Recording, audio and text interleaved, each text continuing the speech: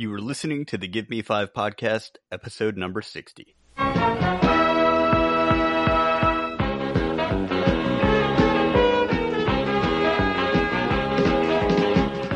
Spider-Man and his amazing friends, Iceman and Firestar.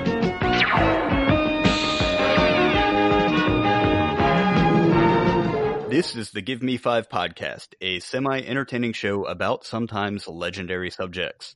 My name is Jimmy, and as always, I'm here with my co-host Greg. Hello! And Rob. I have no freaking clue what that was. Greg. Coughing up a lung. Here on the Give Me 5 podcast, we discuss pop culture, entertainment, and a little bit of nostalgia. This week, we will be discussing the life of the late, great, and legendary father of Marvel, Mr. Stan Lee. Yeah. And for those who don't know, or for those who aren't caught up with events revolving around the comic book world or whatever, Stan Lee passed away this past Monday. My guess is that anyone listening to the show will know that, unless they're listening to it from a cave somewhere. A cave! A bat cave. But we're going to discuss that mostly today. There's a few other little things. We're going to talk a little bit more about Red Dead Redemption, and I'm going to talk a little bit about EDC, or Electric Daisy Carnival. More of the goofy things that I saw there, and I think that's mostly it. Rob, do you have anything to bring to the table? Well, no, I was just gonna let us dedicate the time to, because I think we were going to talk a good bit about Stan Lee, so I was just going to leave it at that. Yeah. Yes. We're going to try to be a little bit upbeat about that, despite the fact that a legend has passed. Mm-hmm. But anyway, due to the fact of what it is, there's not going to be too many spoilers. There might be a little bit of a spoiler in some of the news stuff we're going to discuss, but there might be a little bit of a spoiler in the Red Dead Redemption section. So this is... Fuck, sorry. Shoot, I thought I put that on mute.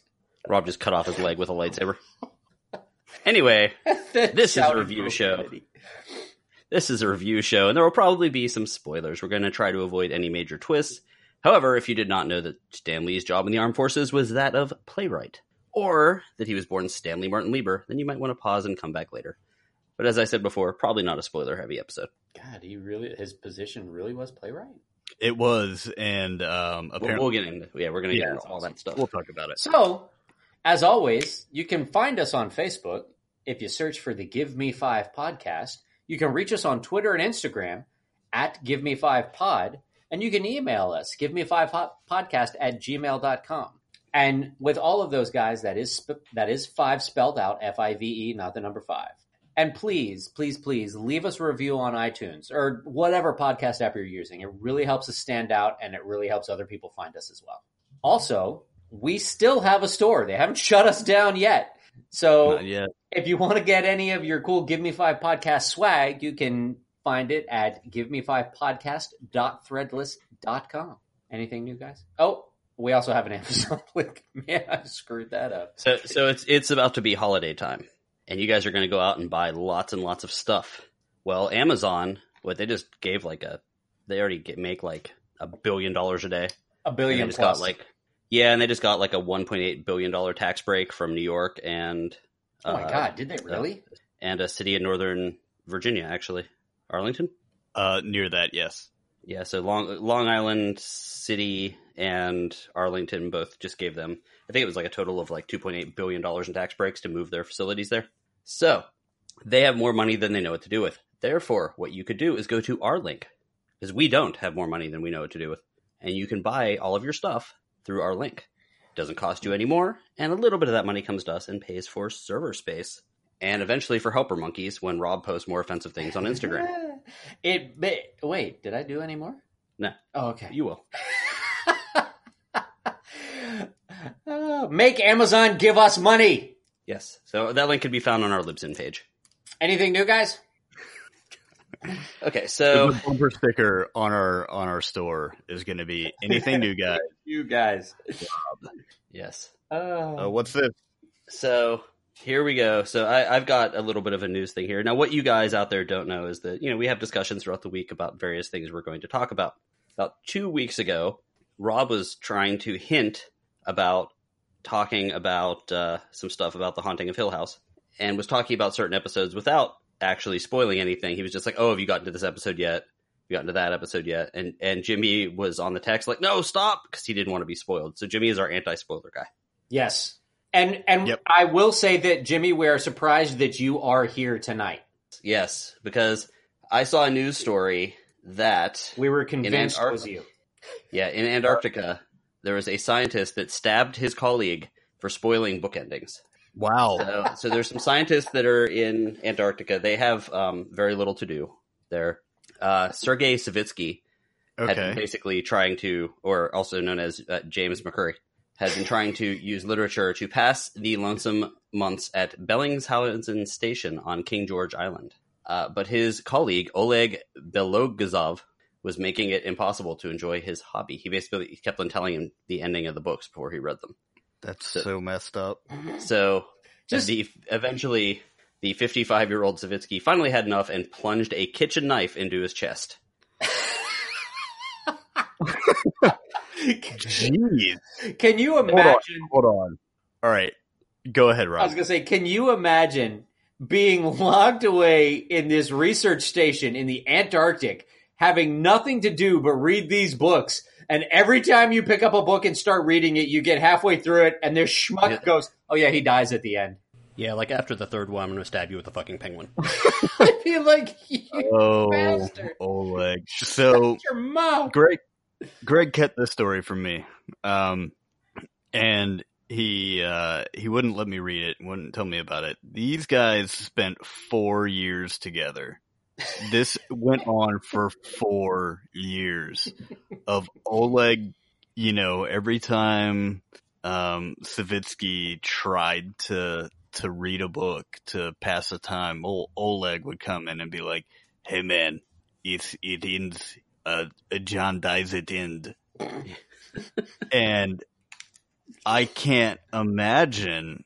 I mean, you're crazy enough already, but you've got this antagonist, this villain. He's like Captain Spoiler. I couldn't imagine. I mean, I'm just going to go out there and say that I think the guy who got stabbed probably deserved it.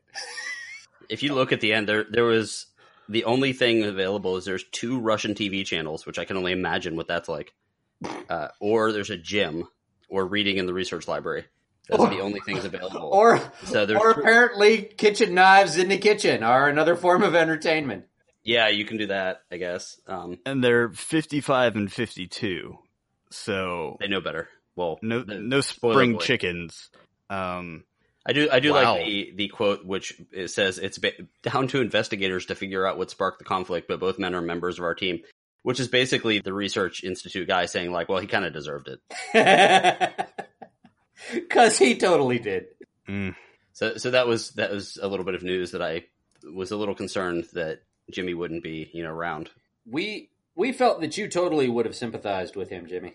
I do. I mean, I can't imagine. You're like, I know myself personally, nearly every night I read myself to sleep. And, Rob, I'm currently reading The Land, and I'm really enjoying it. Are you? Which book are you on? The first one? Just the first one. Okay. But it's a very cool mix of, and this is what's new with me, I guess. It's a very cool mix of like an MMO and a real-time strategy, if that makes sense. Whereas the character becomes head of a village and he has to kind of manage that while he's managing his own quest. So it's a lot of fun. And for me, I know I look forward to a book at the end of every night. And if I'm getting settled into bed and somebody pops up on the side of my bed and goes, "Hey, first of all, you're like, whoa, what are you doing in my room?" That, or unicorn at the end. Or if he pops up and he goes, "Hey, Richter dies in chapter 9, I would lose my mind. And if that happened for 4 years, I would be completely mad. Inside of a research station in Antarctica? I mean, what was wrong with the dude who was doing that? Basically, you're surprised he only got stabbed once. Or actually, how many times did he get stabbed, Greg? I think just once. Just once. That showed some restraint, in my opinion. Just stabbing him once. Anyway, that was one little bit of news. Nice. We have got a trailer for the movie Detective Pikachu, That's a movie. I was never a Pokemon person. I hated the cartoon. I hated when I worked at Blockbuster, and I'm actually kind of excited about this movie, but not really for me. For the little guy, his little head's gonna explode when he sees it. Yeah. I saw the And trailer. you mean Jimmy when you say the little guy. No. Yes. Yes. No. I never played Detective Pikachu. It was a game on the 3DS. I was I actually did not know that. Yes. I was made aware of this by one of my students who is 19. Said, didn't you play the game? I was like, dude, I had Pokemon Red and Blue. Like, I'm Game Boy Color, man. And Rob and I had to rent that out for you while we were in college. Thank you for that. I actually owned the original Game Boy and actually just found it the other day. Yeah, I still have it. It still works. Actually, mine still worked, and the batteries weren't dead. Mine too. I was like, holy crap. Anyway, sorry, go on. You've got, why is his name? Ryan Reynolds voices Pikachu. In the trailer, there are a total of 32 visible Pokemon. It's going to be live action. The Pokemon are creepily realistic looking, and I kind of like the versions of them. I thought that it was neat seeing the like Bulbasaur guy wander around, and the little Pikachu guy was cute. Yeah. So if you want to see images of all the visible Pokemon, you can check out Nerdist and let us know what you think. I personally, I know you kind of assigned this topic to me because I play Pokemon Go, but yeah, I never watched the cartoons. I never played this game, but it's a thing. It looks okay. I don't know. It has a very like 80s or 90s live action vibe. Mm-hmm. Like where it's a little grimy, like smoke coming through the streets, a little, I don't know, something like that. It was for some reason, it reminded me of the original Ninja Turtle movie. Or like, and for some reason, the other thing that popped in my head was the Garbage Pail Kids movie. Just the way, like, these like weird little creatures were like popping around. But those are the kind of things I liked as a kid. So I'm kind of thinking, call the Ninja Turtles weird little creatures? What's the matter with you? Sorry. Right? I shall punish myself accordingly. Anyway, I got one other thing out there. If you are a TV fan, particularly a fan of the show Parks and Recreation, there was a fairly famous episode called Little Sebastian about this like little tiny horse that was the only thing that people came to Pawnee, Indiana to see. And throughout the episode, Little Sebastian died. And it was in episode 16, season 3. There's your spoiler, by the way. You're a terrible person. Yeah, so the little horse passed away, and that was what the episode was about. It did eventually lead to a lovely song by Chris Pratt's character, Andy, and maybe we'll play a little bit of that. This song is called 5,000 Candles in the Wind. Up in horsey heaven, here's a thing. You trade your legs for angels' wings. And once we've all said goodbye, you take a running leap and you learn to fly. Bye-bye, little Sebastian. Missed you in the satisfaction. Bye-bye, little Sebastian. You're 5,000 candles in the wind. Anyway, so The Good Place is going on right now, and little Sebastian showed up in a recent episode of The Good Place. And here is your other spoiler. So if you're watching The Good Place, or you haven't watched it yet, but you plan on it, The Good Place isn't really The Good Place. It's really The Bad Place. Whoa! Which is kind of revealed at the end of season 1. So they basically have put little Sebastian in hell. So I don't know what little Sebastian did to get himself sent to hell, but he's in hell. That's some heavy stuff. Yeah. Same horse too. So he's the same horse actor. Real little Sebastian is still alive, which makes me happy. Well, I also have one little thing. Yes, please. I know it's a little early, and I despise Christmas starting way too soon. However, the Christmas tree trail is open at Disney Springs, and Jen and I went and did that the other day. They've got some nice trees up, but the thing that really caught my eye, and I sent you guys pictures via text, The thing that really caught my eye was a lot of the really clever, like advertisement posters that Disney did. Yep, just saw them.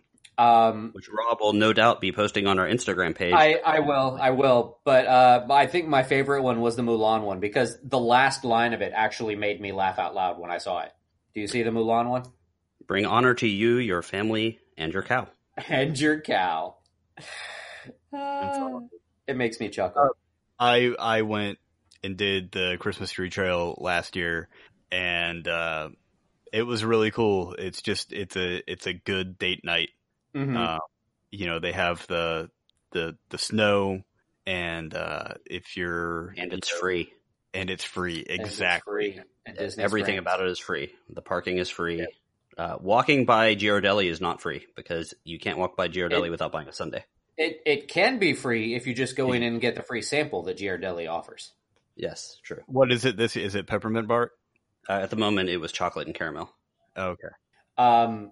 But they do have I don't think they had it last year, but this year, in the middle of the Christmas tree trail, like halfway through the trail, they've got a little treat station set up, and they've got like the sugar cookies and the ginger cookies, and they've got the frozen eggnog and the frozen hot chocolate, which is kind of weird when you say it like that, but it's because it's not really hot if it's frozen. But anyway. Yeah. I had the frozen hot chocolate. It's actually pretty good, and the sugar cookie was good as well. I am really looking forward to going. So I guess I'll go ahead and kick things off here. I finished the main storyline for Red Dead Redemption 2. And there was some concern for me that I might not be able to get a chance to go back.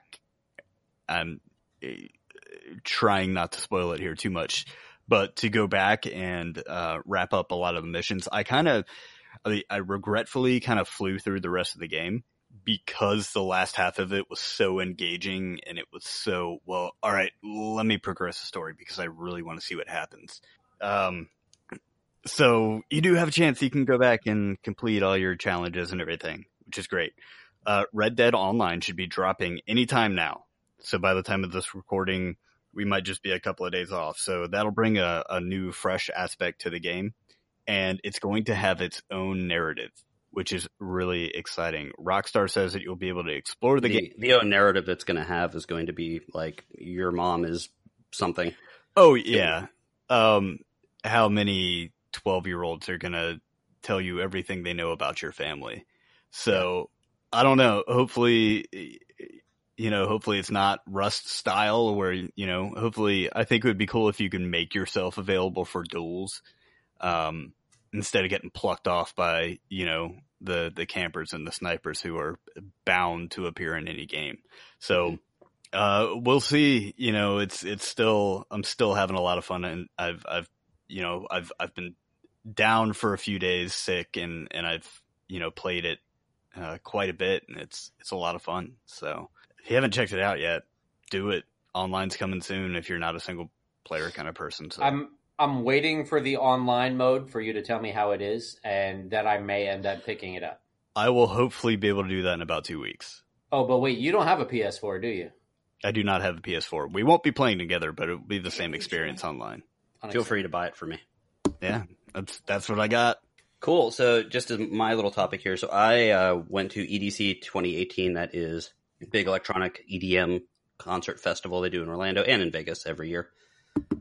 EDC stands for Electric Daisy Carnival. It's really cool because it's kind of like a big kind of open, sort of a hippie vibe. Everyone's dressed up in costumes and wearing flashing lights and stuff like that. Wasn't it kicked out of what is it, LA? Didn't they make them leave LA? I don't think so. I think it's always been in Vegas. No, it hasn't. I believe it used to be in LA, and it was booted because they had too many ODs. Research will get right on that. Yeah. Either way, there's a couple things. Just I really enjoy it every year. I've gone 3 of the past 4 years, and this year some of the headliners were Cascade, who actually spent some time in Orlando, I believe. Martin Garrix, Alice in Wonderland, and Bass Nectar, who everyone went nuts for. There was a artist I was not aware of, or a DJ I was not aware of. His name was Vini Vici. And oh my god, his stuff was so cool. Like, it was really high energy. It was, I would say, almost borderline synthwave, but not quite. It was kind of very similar to the Dance with the Dead stuff we like, but not as dark. So I really enjoyed him a lot.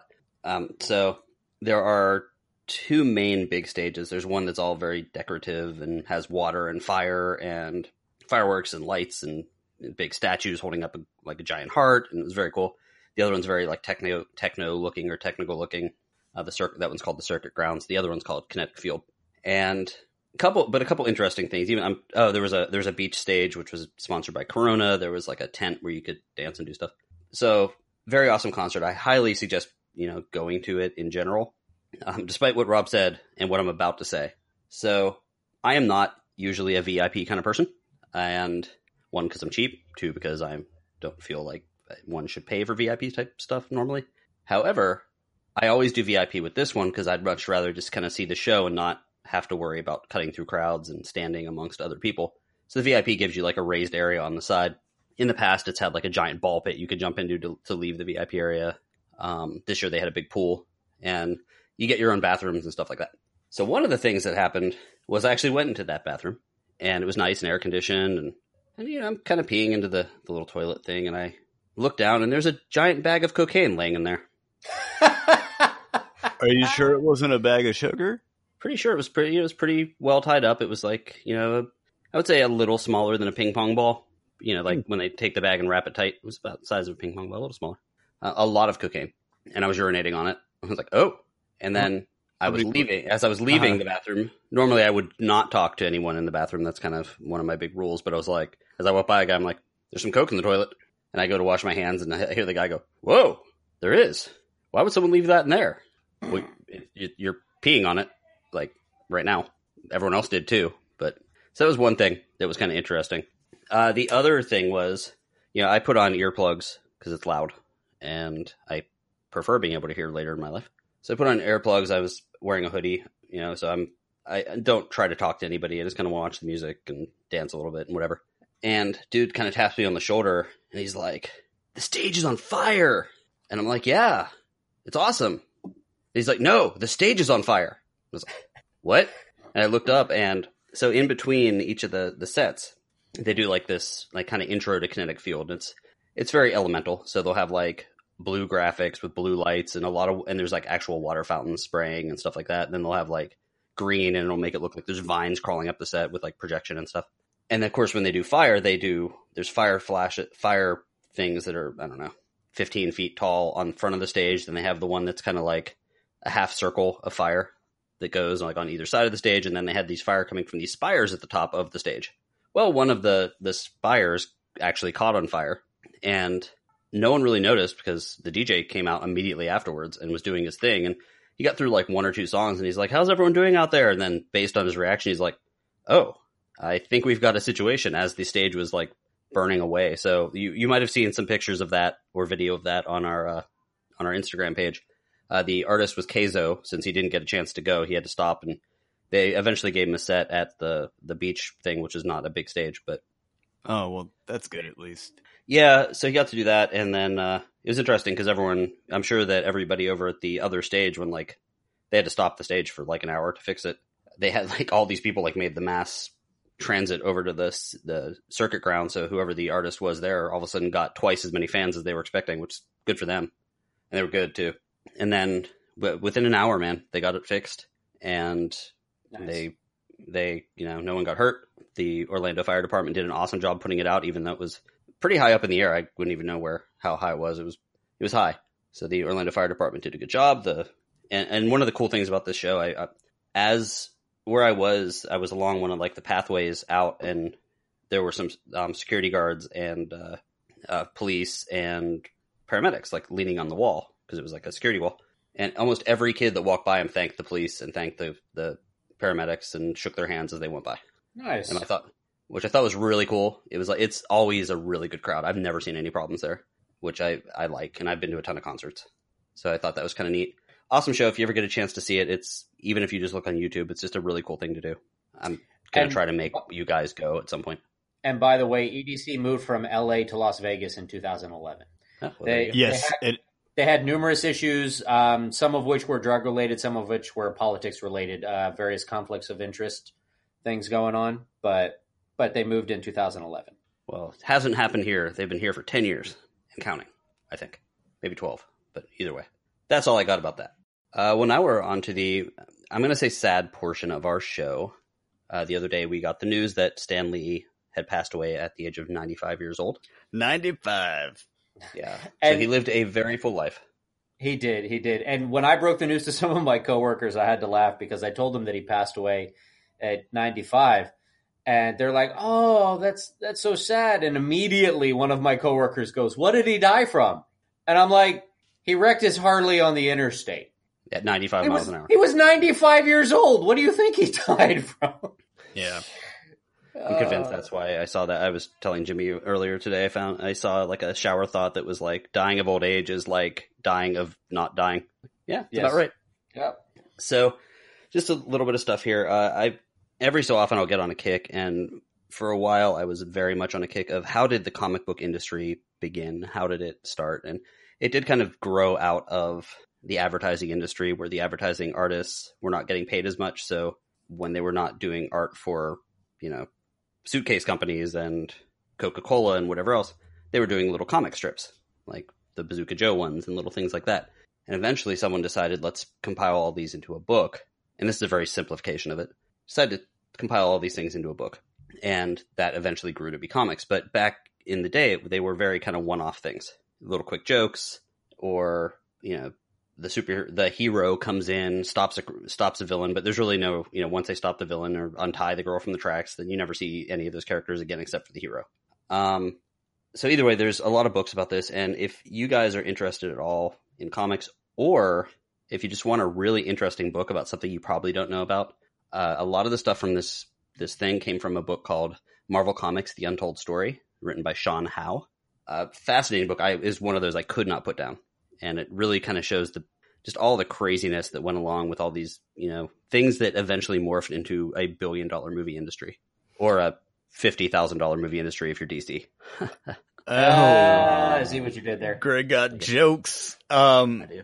Yeah, I mean, I'd be interested in checking this out. I have a lot of books ahead of me that I plan on reading, but if you say that you couldn't put it down, then I'm sure it's the same for me. It's a very interesting story, and you end up learning a lot about how things got created. But so anyway, back to Stan Lee. That's, if you want to learn more about him, that's a great book to check out. And as we said earlier, Stan Lee was born Stanley Martin Lieber to Celia and Jack Lieber. They were actually Romanian immigrants. He was born in 1922. I am a Romanian immigrant, at least several years removed. And you were also born in 1922. I was. I'm immortal. Yeah. If you guys aren't aware, and Greg, I'll let you get, deeper into this, but looking at the list of characters that Stan Lee is either responsible or co-responsible for are many of the characters that I couldn't imagine growing up without. Mm-hmm. I can't imagine looking back on my 34 years and saying, wait, there was no Spider-Man? Because they were so influential. I mean, you've got just down the very short list. You have Spider-Man, Hulk, Black Panther, Black Widow, Scarlet Witch, or the original X-Men, Juggernaut, Mary Jane, J. Jonah Jameson, Fantastic Four, Doctor Doom, Daredevil, Iron Man, Thor, Doctor Strange, Groot, and Stripperella. Yeah, definitely Stripperella.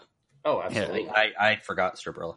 Now, didn't didn't Stanley say at one point that he was responsible or involved with the creation of every character that the Marvel Universe has put out? No, because that's not true, because there was Captain America and Bucky and all those guys, Red Skull, they came out before he was associated with the... Right, but they weren't Marvel Comics then. Yeah, but there's been a lot more. I mean, there are other groups, like, some of the... There was Ditko. Ditko had a lot to do with some of it. Yeah. Kirby had a lot to do with it. And yes, he might have written almost every one, but there's been a lot since then. I mean, he was editor-in-chief up until, 1976? Something like that, yeah. There's been a lot more since then, yeah. Yeah. So it's amazing that movies, and this is a loose number that I got from the New York Times today, movies based on his characters have made over $24 billion. Wow. And that's not counting the TV shows. That's not counting, I'm not sure. I'm sure it's more than that, but that's a lot of money for a group of characters. And, you've seen a movie, almost every one of those characters been in a movie. Actually, all of them now I'm looking up the list, as well as the villains.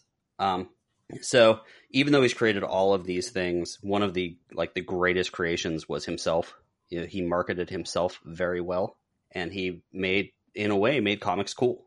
He brought Marvel Comics to the forefront. Under his guidance, Marvel trounced DC. DC was Detective Comics, and I mean, Stan Lee was the superhero of superheroes, but he was king. Yep. So we're going to talk a little bit about his life and focus more on that than the sad end of his life. So let's get started here. So he actually started in the comics industry just as a gopher. He was a teenager. He got offered a job. He got paid $8 a week at a comic company called Timely Comics, and they focused on war comics because of around what time it was. Mm-hmm. And in 1941, he got his first writing credit writing a Captain America story. And within about 2 years, he was an editor there. So he wasn't. I think he was not even 18 or 19 yet. Mm-hmm. I don't really. Yeah, I guess he was 18. At 19, he joined the army, and he volunteered to join the army. So here he is on this up and coming thing. Remember, comics back then, it was something you bought, read, and then threw away, which is why some of them are so valuable right now. Mm-hmm. So he wasn't super thrilled with what he was doing, but also he was fairly patriotic. So he volunteered to join the army, and he was assigned to the Signal Corps, and he earned the title playwright, which is what Rob was interested in. Mm-hmm. And basically, he was writing for the military, writing what was going on, writing what they would show on the newsreels. There was only, I think, 9 people that had that. One of which was Frank Capra, who went on to It's a Wonderful Life. Charles Addams, who went on to the Addams Family. These were all they worked together. And William Saroyan, who he wrote a bunch of short stories and short films and things and poems and stuff. And he served there till 1945. One kind of very cool thing was the U.S. Army actually tweeted, which I always feel weird saying the U.S. Army tweeted or the Navy tweeted. Rest in peace, soldier, with a little biography of him when he passed away, which I thought was kind of a nice little tribute. After Stan Lee got back to the States from the war, he married Joan Clayton Bucock, who was a hat model, actually. Hey, all right. Something in common. Jimmy moonlighted as a hat model. I did, back in the 40s. Yeah, I don't know why you walked away from that. It was very lucrative. And they had their first child, Joan Celia Lee, or J.C. Lee, who's going to come back later in the story, obviously, in 1950. And then he rejoined Timely Comics, which was now known as Atlas Comics. So you can kind of tell there's a lot of change in the comics world. Yeah, one of the things driving the change was that there was really no war anymore after this point, and the war comics were kind of faltering because there was no reason to make a comic about punching Hitler if Hitler was dead. Crime comics actually went down in popularity as well. But one thing that was really popular was superhero comics. They started growing in popularity, but Atlas Comics didn't have any. Until him and fellow World War II veteran Jack Kirby created the Fantastic Four in 1960. So the first family of comics. Yep. What do you mean the first family of comics? The Fantastic Four was like the first superhero team that was actually a family. So it had a different dynamic. It wasn't just a superhero that lived alone or kind of went off on their own. It was not only a superhero team, but they bickered like a family. They had family problems. They argued. They had a kid to worry about, that kind of stuff. That didn't happen up until that point. Okay. And refresh my memory, because Reed Richards and Susan were married, and then the Human Torch was Susan's brother, right? Yes. And Ben Grimm was Reed Richards' kind of like good friend. Right. That was 1960 when they created the Fantastic Four, and Jack Kirby and Stan Lee would go on to have a really, long relationship of creating characters, including Spider-Man in 1963, Iron Man and X-Men, and the Hulk. Now, wasn't that when they also changed their name and actually became the Marvel Comics that we know today? That was in 1961, correct. Yeah. So between 1960 and 1963, they created that group of characters that has made billions of dollars. Spider-Man, Iron Man, X-Men, and the Hulk. Stuff that people grew up with in the 70s and the 80s, 90s now. That's an insane amount of creation in one 3-year period. Almost arguably among their most popular characters as well, aren't they? Yeah. And it's interesting, this isn't really scripted out, but all of these characters were based on, little parts of, Stan's life. in a way, or things that he was interested in. Like, Iron Man came about as a dare. They were like, could you make someone that sells military weapons? Back at that time, the hippies were not quite there yet, but there's a pretty big anti-war sentiment. It's like, well, could you make some asshole that sells weapons become a hero? He's like, okay, let's see what we can do. There's Iron Man. Can you show what it's like growing up as a teenager, going through all these changes? And, people there's desegregation. There's, people are hitting puberty and finding out that they're gay. And the X-Men was basically, in some ways, an allegory to various changes that happen in teenagers' lives. I have zits now, or I feel weird, or I feel outsized in my body, and that's basically where the Beast and all these other characters came from. The Hulk, someone that's enraged and angry and can't do anything about it because he's just a little nerdy scientist. And then, of course, all the character flaws that Iron Man had. Exactly, like alcoholism and stuff like that. And we're going to talk to a little bit about some of that stuff. I guess, that's actually where some of the difference that brought Marvel above DC around this time. DC's characters were gods. There was the only flaws they had were like object based. Kryptonite was Superman's flaw. It was a weapon that could be used against him. But how many stories can you really write about that? Yeah, they were more weaknesses than flaws. Yeah. One of the other ones that I thought was a little weird was Wonder Woman. Her weakness for many years was she lost her powers if she was tied up by a man. Now, I don't think different perverts. Now, I don't think that you would be all that surprised to find out that the guy that created Wonder Woman had a little bit of a bondage fetish. Oh, yeah. Wore it on his sleeve. Her special weapon is a lasso. So her only weakness is she can be tied up by a guy, yet she carries a rope with her. Yeah, exactly. Or how about Green Lantern's weakness, the color yellow? Yeah, exactly. It was very much like that. So you only got these one-note stories. Oh, his only villain is yellow. That kind of thing. But Marvel had actual character flaws. They had things wrong with them. Spider-Man was a klutz and a nerd. He was, he would be in school and he would trip and drop his books. He couldn't talk to the girls. He would be stuffed in his locker by, was it Flash? Is that the guy's name? Mm-hmm.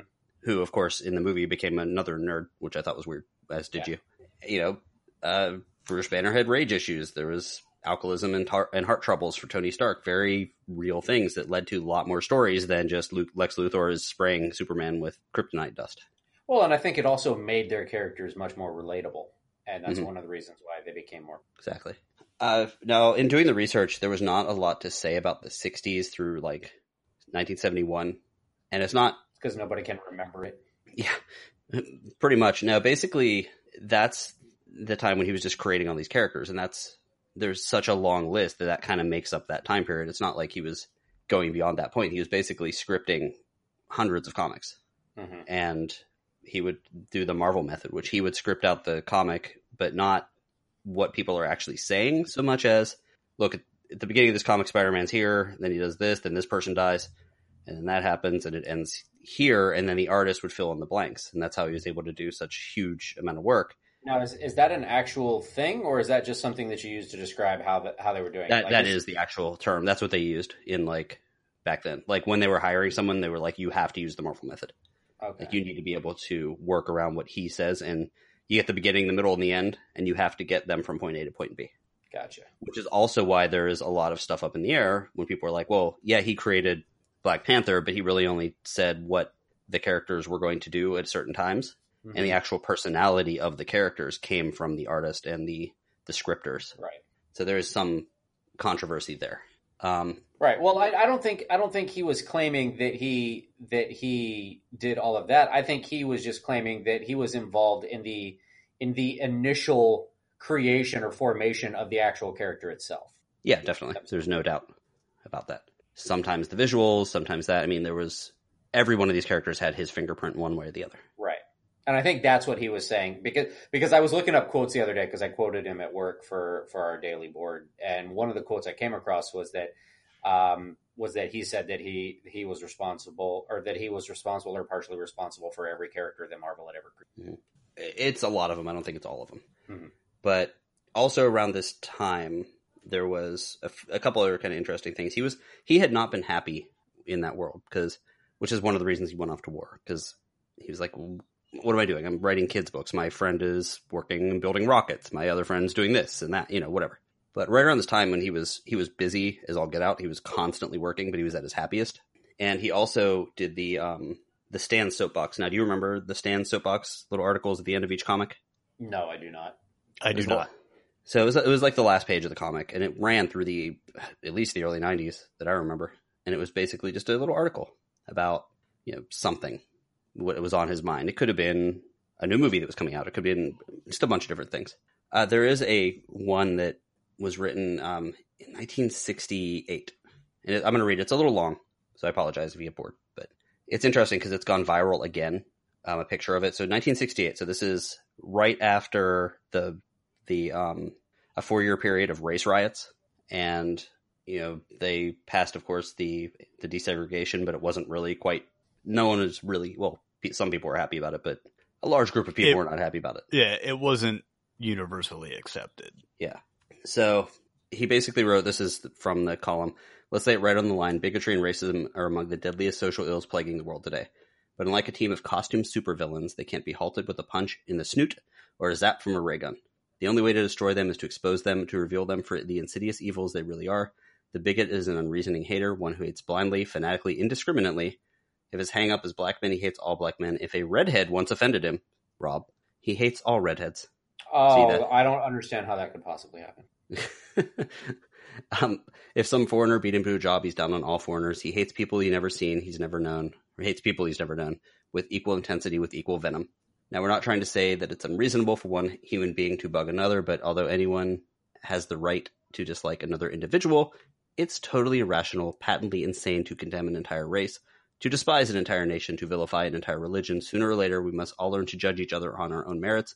Sooner or later, if man is ever to be worthy of his destiny, we must fill our hearts with tolerance, for then, only then, we will be truly worthy of the concept that man was created in the image of God, a God who calls us all his children. And this is one of the ones he actually did not end with Excelsior. Pax es Justitia, Stan. And I think that's crazy that was in 1968 in books that went out to millions of people back then. And I don't know, it's very prescient, I guess. It's kind of cool that it's still coming around now. So yeah, definitely. So moving on from that, which is, there wasn't a lot of individual surprises in his life from the 60s, early 70s. But do you guys remember the Comics Code Authority, that little stamp on the front of the comics? I do not. I do remember the stamp. So that was a big deal. There was a big fear of comics, and it led to some really stupid rules. Like video games? There's a book. Yeah, very much like that. There's a guy, a hack, basically, psychologist, that basically came out and said, comics are ruining America. And he wrote a book, and I wish I remembered the name of it, because I would have if I didn't try to talk about it. The Seduction of the Innocent or something. I'm looking up comic seduction. I have a... Good luck. Seduction. You're going to get all kinds of results. By the way, when I looked up comic seduction, the first thing that popped up was a Harley Quinn costume that you could buy. It was Seduction of the Innocent. Something real quick. Rob is not going to be on the rest of the episode. So Seduction of the Innocent by Frederick Wortham, a psychologist who basically said, kids are what's reading these things, and there's stories about vampires, there's stories about zombies, and there's horror comics, and there's all this stuff, which by today's standards, they were pretty tame. Some of them weren't, but so they basically made up this group of rules, and the Comics Code, CCA, the Comics Code of Authority, got these stamps that would put on the comics that were safe for kids. But the rules were like, you can't have any drugs being the thing. You can't ever have the villains win. So think about today, the movies that we would see now, where imagine if the villains couldn't have a victory for a movie or couldn't kill one of the heroes. And that was part of the code. And Marvel and DC and all the major comic companies had to follow it, because if not, there are stores that wouldn't carry them. And so anyway, Rob still not talking because he's looking up comic seduction. Actually, the first thing that I got was that book by Frederick Wortham. Yeah, I got that. It was as I was typing it in. Oh, Seduction of the Innocent was the first thing that came up. Yeah, comics I'm very boogeyman. disappointed, Yeah. Greg. It was as I was typing in, and I saw it auto-corrected with the comic seduction Harley Quinn costume or something. Nice.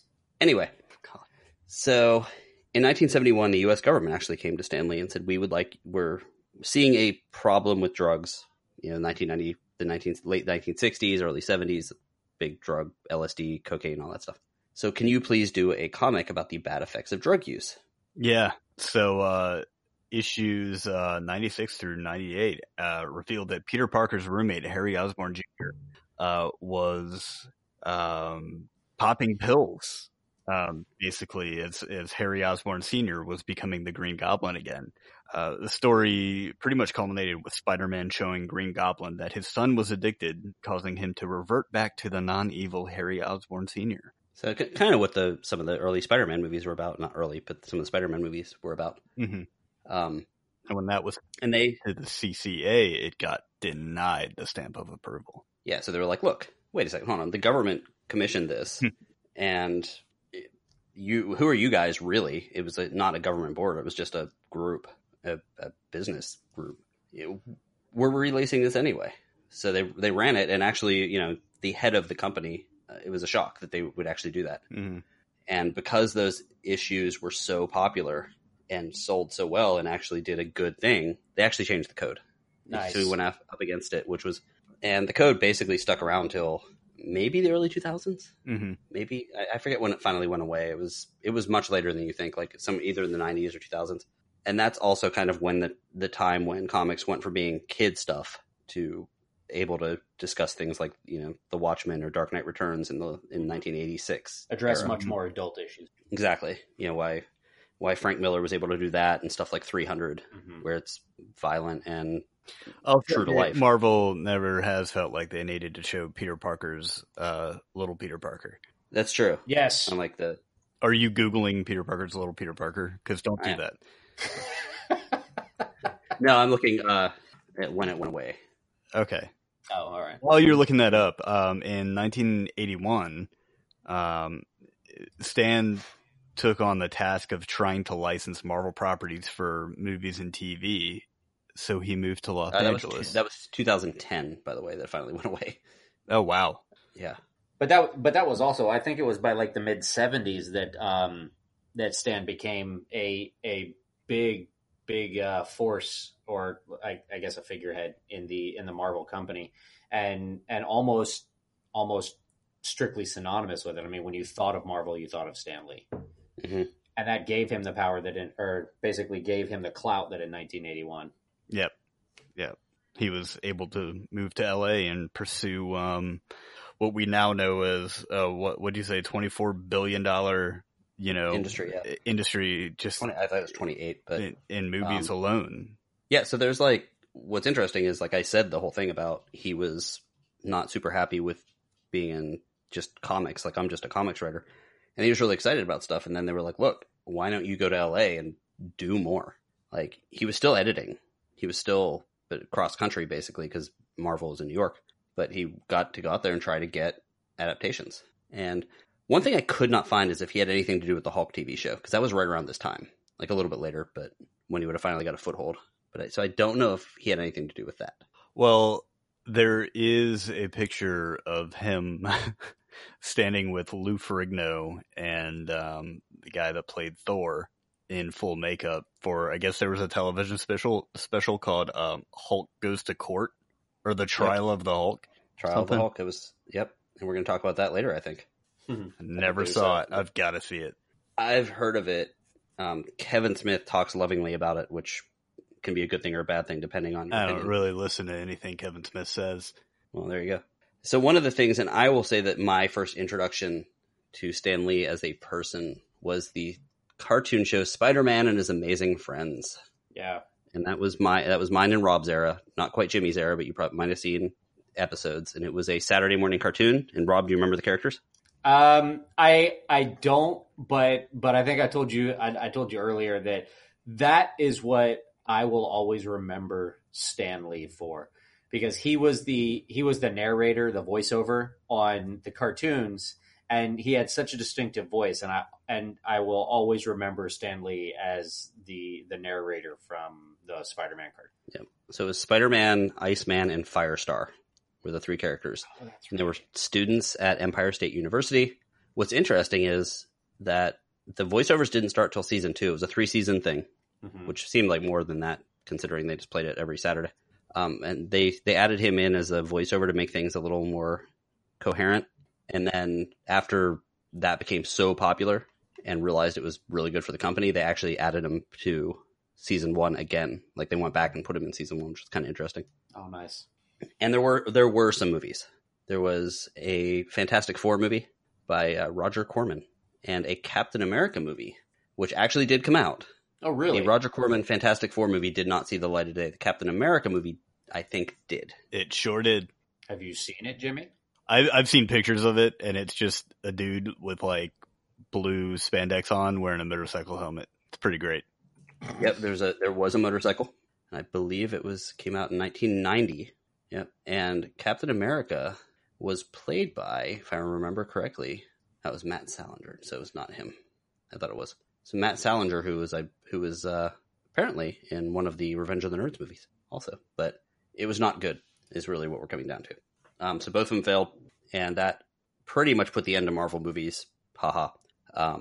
But around that time, that movie, I said, came out in 1990. So he did step away from daily Marvel duties. Go ahead, laugh, Rob. I said daily Marvel duties. Go ahead. You said duty. I did.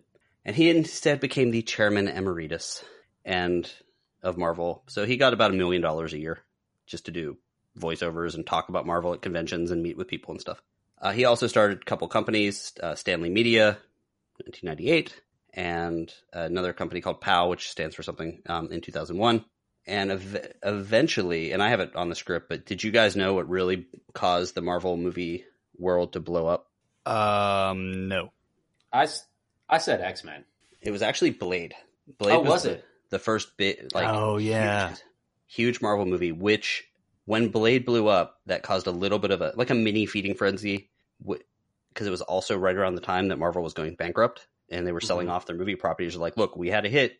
What do you want? That's why Fox ended up with X-Men and Sony ended up with Spider-Man, because they were like, well, this movie made $70,000 or $70 million on a $30 million budget. Happened to be good. But that's why all of these movies went to different companies, because of that. Did you know, sorry to interject, but I found this out last night in a deep YouTube search of videos of abandoned places. The headquarters of the vampire stalking group in Blade 3, which was largely forgettable, the headquarters was set aboard the McBarge, or the Friendship 500, which was a floating McDonald's on a barge built for the 1986 Vancouver World's Fair. I did not know that. That's cool. I did not know. You're welcome. I like deep dives into random YouTube videos. Unless it gets Jimmy weird, dropping some knowledge on us. Yeah. Now I'm watching YouTube videos of dead malls, and that's really, really kind of fascinating. But go on, sorry to interject. Not a problem.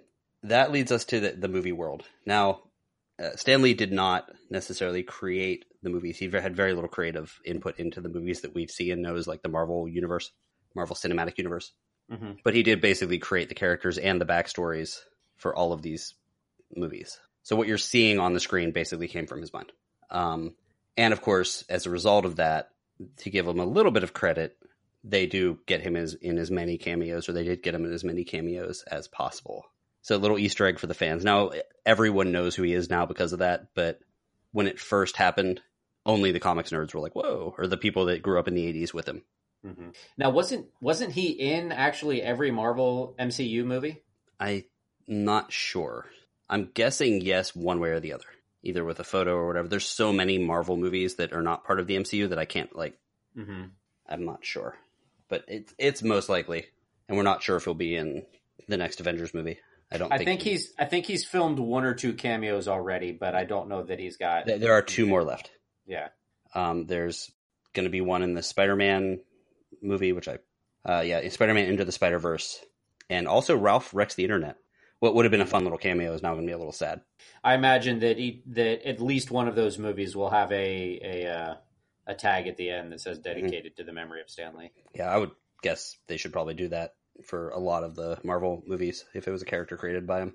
So coming up till now, basically a lot of meet and greets and stuff like that. He was, as I said, he was 90 something years old, so he was still doing the comic show circuit.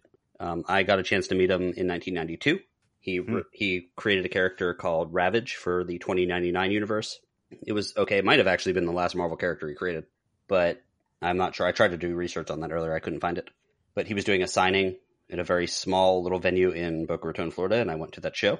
And it's just a little room that they probably did Boy Scout meetings in or something like that. And he was sitting at a table. You could just walk right up, get autographs. I have a poster autographed by him and that issue of Ravage autographed by him. And it's so different now, where if you went to meet him now, you were, how much was it, Rob, for some of those meet and greets? Oh, God, it was at least $100. Mm-hmm. Yeah, and I remember MegaCon a couple of years ago when he was there. There was, there's Meatloaf, and yeah, of course, there's like guards standing there, kind of like, "What are you taking a picture of? What are you doing?" And Stan Lee's like thing went back and around and like behind a bunch of step and repeats and yeah, those fuzzy walls that they put up and stuff. Yeah. If you ever take a picture of Meatloaf and he decides to beat you up, I will pay for your hospital bill. So there. All right, I'll try and do it next MegaCon. And you can always claim you got beaten up by Meatloaf. Do that selfie thing where like, I was just checking my makeup. Exactly. So doing a lot of shows. There were some medical things here and there, so we knew there was some trouble because there were a few shows he had to drop out of. Yeah, and he did say he was going to tone that down. And then there were in the past year, in 2017, his wife. So he stayed married through all this. There were some cheating accusations that probably won't get into too much. Yeah, he was a little bit of a playboy, and I mean that in the sense of like hanging out at Playboy Mansion and stuff. But his wife Joan passed away. Being mistaken for Hugh Hefner and Iron Man. Exactly. By Tony Stark. And she passed away in 2017, and his health deteriorated very quickly. She was the love of his life. They stayed together for all these years through all of these moves and him working all the time, and there was other troubles. So when his health deteriorated, his daughter JC got a restraining order against Kea Morgan, who was his caretaker at the time. And there was just a bunch of weird little stories. Like, was he in control of his own Twitter account? There's Twitter again. There was an incident of armed men showing up at his house and demanding money this past year. They fired a nurse, and the nurse and manager, and there was accusations that the nurse was being used to give him showers, like naked showers with him, things like that. And just a lot of weirdness that you could kind of see the writing on the wall that people were starting to take advantage of someone who had aged.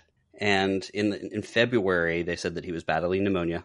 He was taken to Sinai Medical Center. And on November 12th, as we said before, he passed away. We don't know what his final words were We do know. Well, we don't know his final words were at the hospital. Sure. But to his friend Roy Thomas, he said, "God bless, take care of my boy, Roy."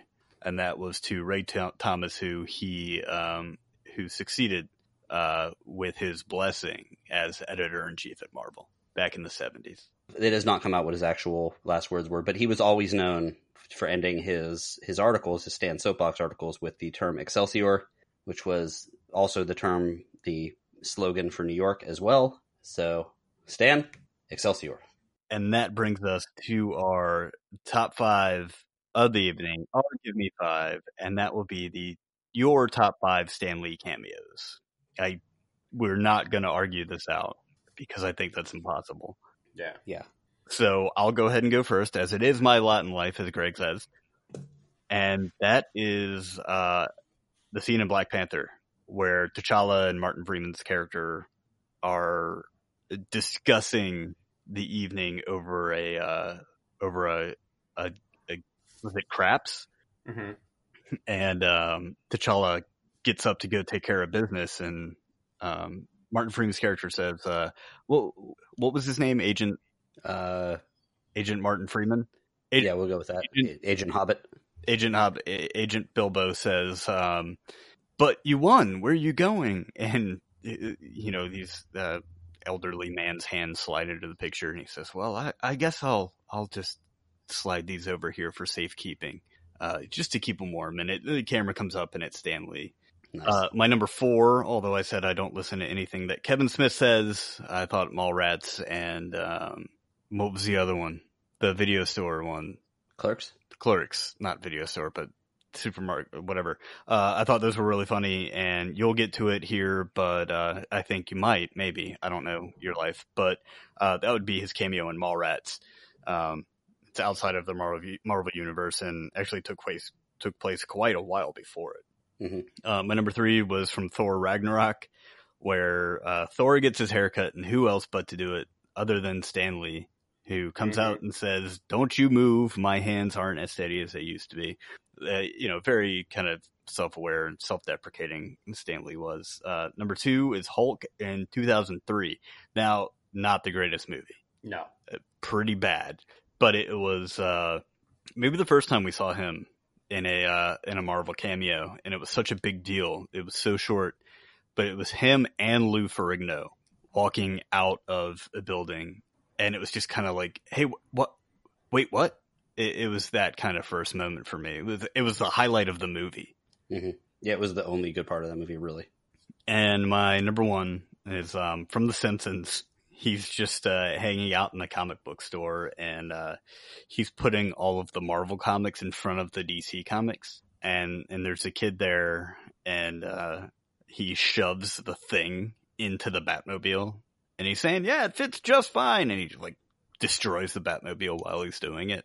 That clip is hilarious. You can find it on YouTube, as you can all these cameos. But I'll let one of you guys go next. I think I can go next. Go ahead. I'm still figuring out my order. Gotcha. So I did it based on the importance of some of them, and there's 2 that didn't quite make the list, but I'm going to mention them just because. So 1 was in X-Men Apocalypse. Again, not the best movie, but that was the first one where he actually appeared with his wife, which also was the last real time that those 2 were together on screen. So that was, kind of touching. And another one was in Teen Titans Go to the Movies. He was there, and it was his first DC cameo, which I thought was kind of neat. Yeah. So he jumps on the front of a golf cart, like one of those carts that they drive around in the movie studios, and he's like, "Hey, everybody, look at me! I'm Stan Lee doing my subtle cameo."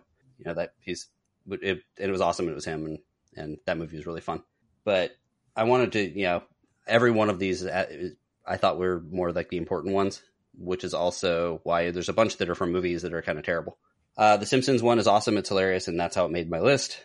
And it was just a fun little thing. Jimmy already explained it. The Mallrats one was my number 4, and that came out at a time when comics were starting to fail, and it definitely kept Stan like in the eye of people's eye, because people weren't talking about comics back then. In the eye of the peoples. In the eye of the peoples. Sorry, I'm on a lot of cold medicine, people. Nice. Yeah, so much Mucinex. Anyway, and he gives some love advice. He's kind of like this angel that's helping out. I forget the guy's name, Brady or Grady or Brody or something. Bilbo, right? And he's looking at some bras, and Stan Lee comes up and is like, "They look happy, don't they?" And Stan Lee kind of does a whole thing about an issue of Spider-Man and talks, kind of gives some advice. But then, of course, the character is like, "Yeah, but I've got a question. The Thing, is his dork made out of orange rock like the rest of his body?" And it comes back a little bit later when when it's revealed that Stan Lee was put up to talking to that guy. He's like, "Yeah, your friend has a real problem. He really wants to talk a lot about superhero penises," which I thought was just a great, fun little thing. And DC does as well, apparently. Yes, exactly. Another callback. Good. So now we're getting into 3 Hulk movies, oddly enough, despite me not really liking all of them too much. Hulk 2008, he actually drives the plot forward. So it's really his only plot point cameo. That was like maybe the Thor one, but he drinks some soda, which has been tainted with Bruce Banner's blood, and collapses immediately. And, the bottle shatters, and theoretically he dies in the movie. So I put that one in as 3. Number 2, the Hulk appearing with Lou Ferrigno. That is his first speaking cameo, where he's talking to Lou Ferrigno as they walk out. It doesn't say anything too interesting, but it was the first time he really spoke in one of the movies. And the first one has to go in there. The very first cameo that he did was in that Trial of the Incredible Hulk movie. He is a jury member in that movie.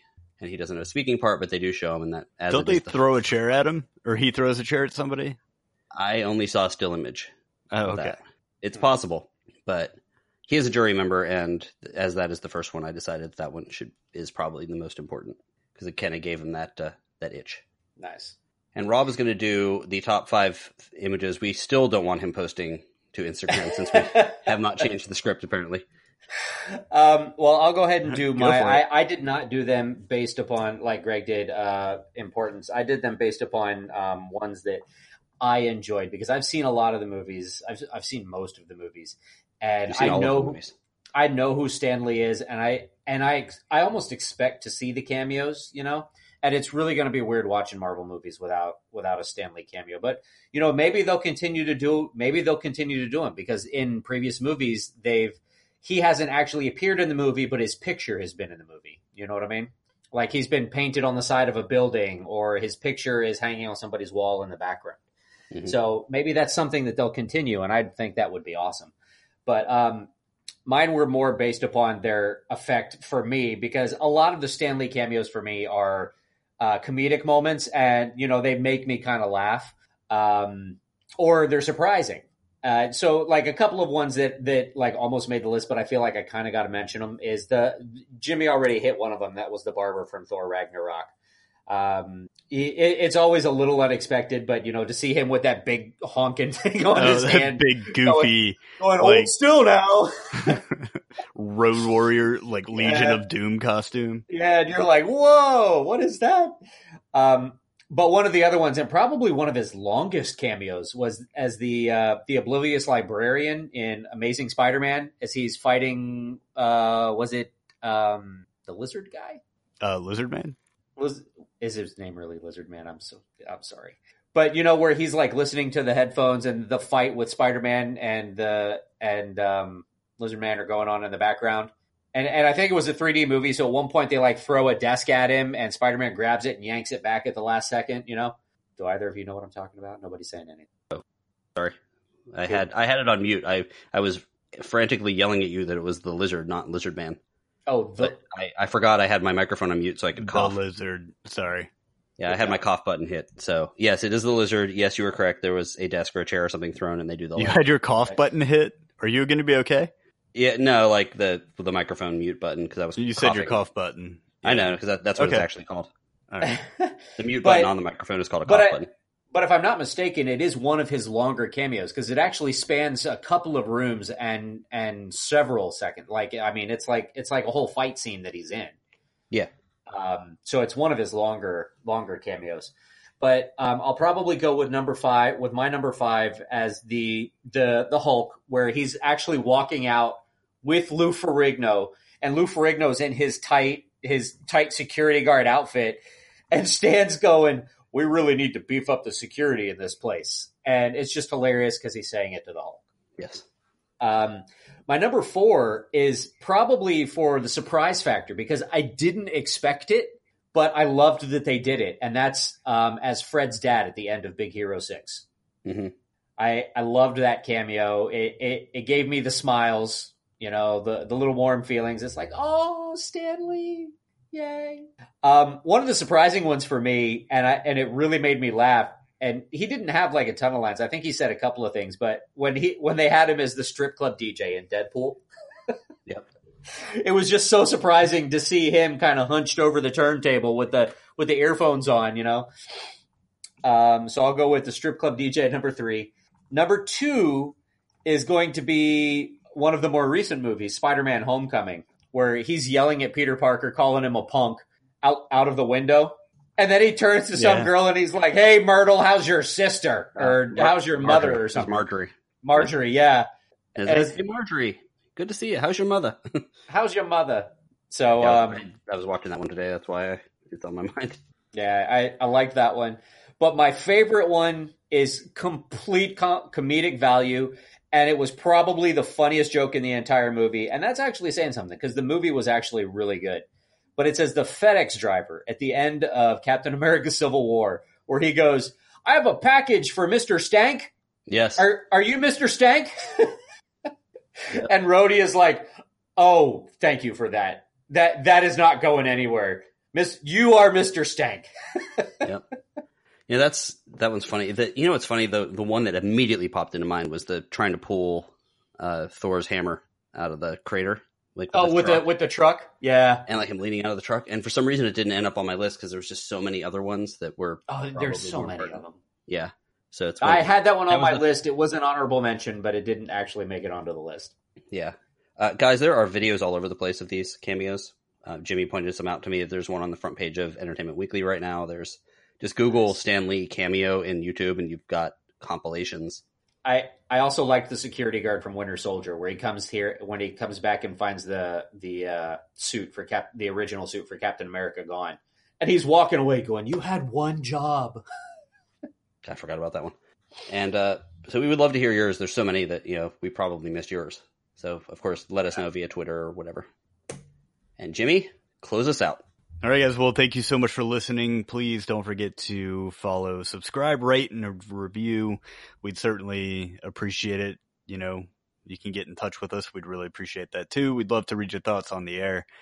For the Give Me 5 Brain Trust, I'm Jimmy. I'm Greg. I'm Rob. And poor Greg.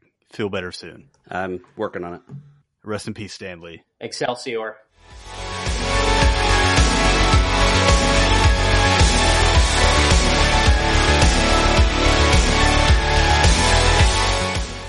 Excelsior! Oh.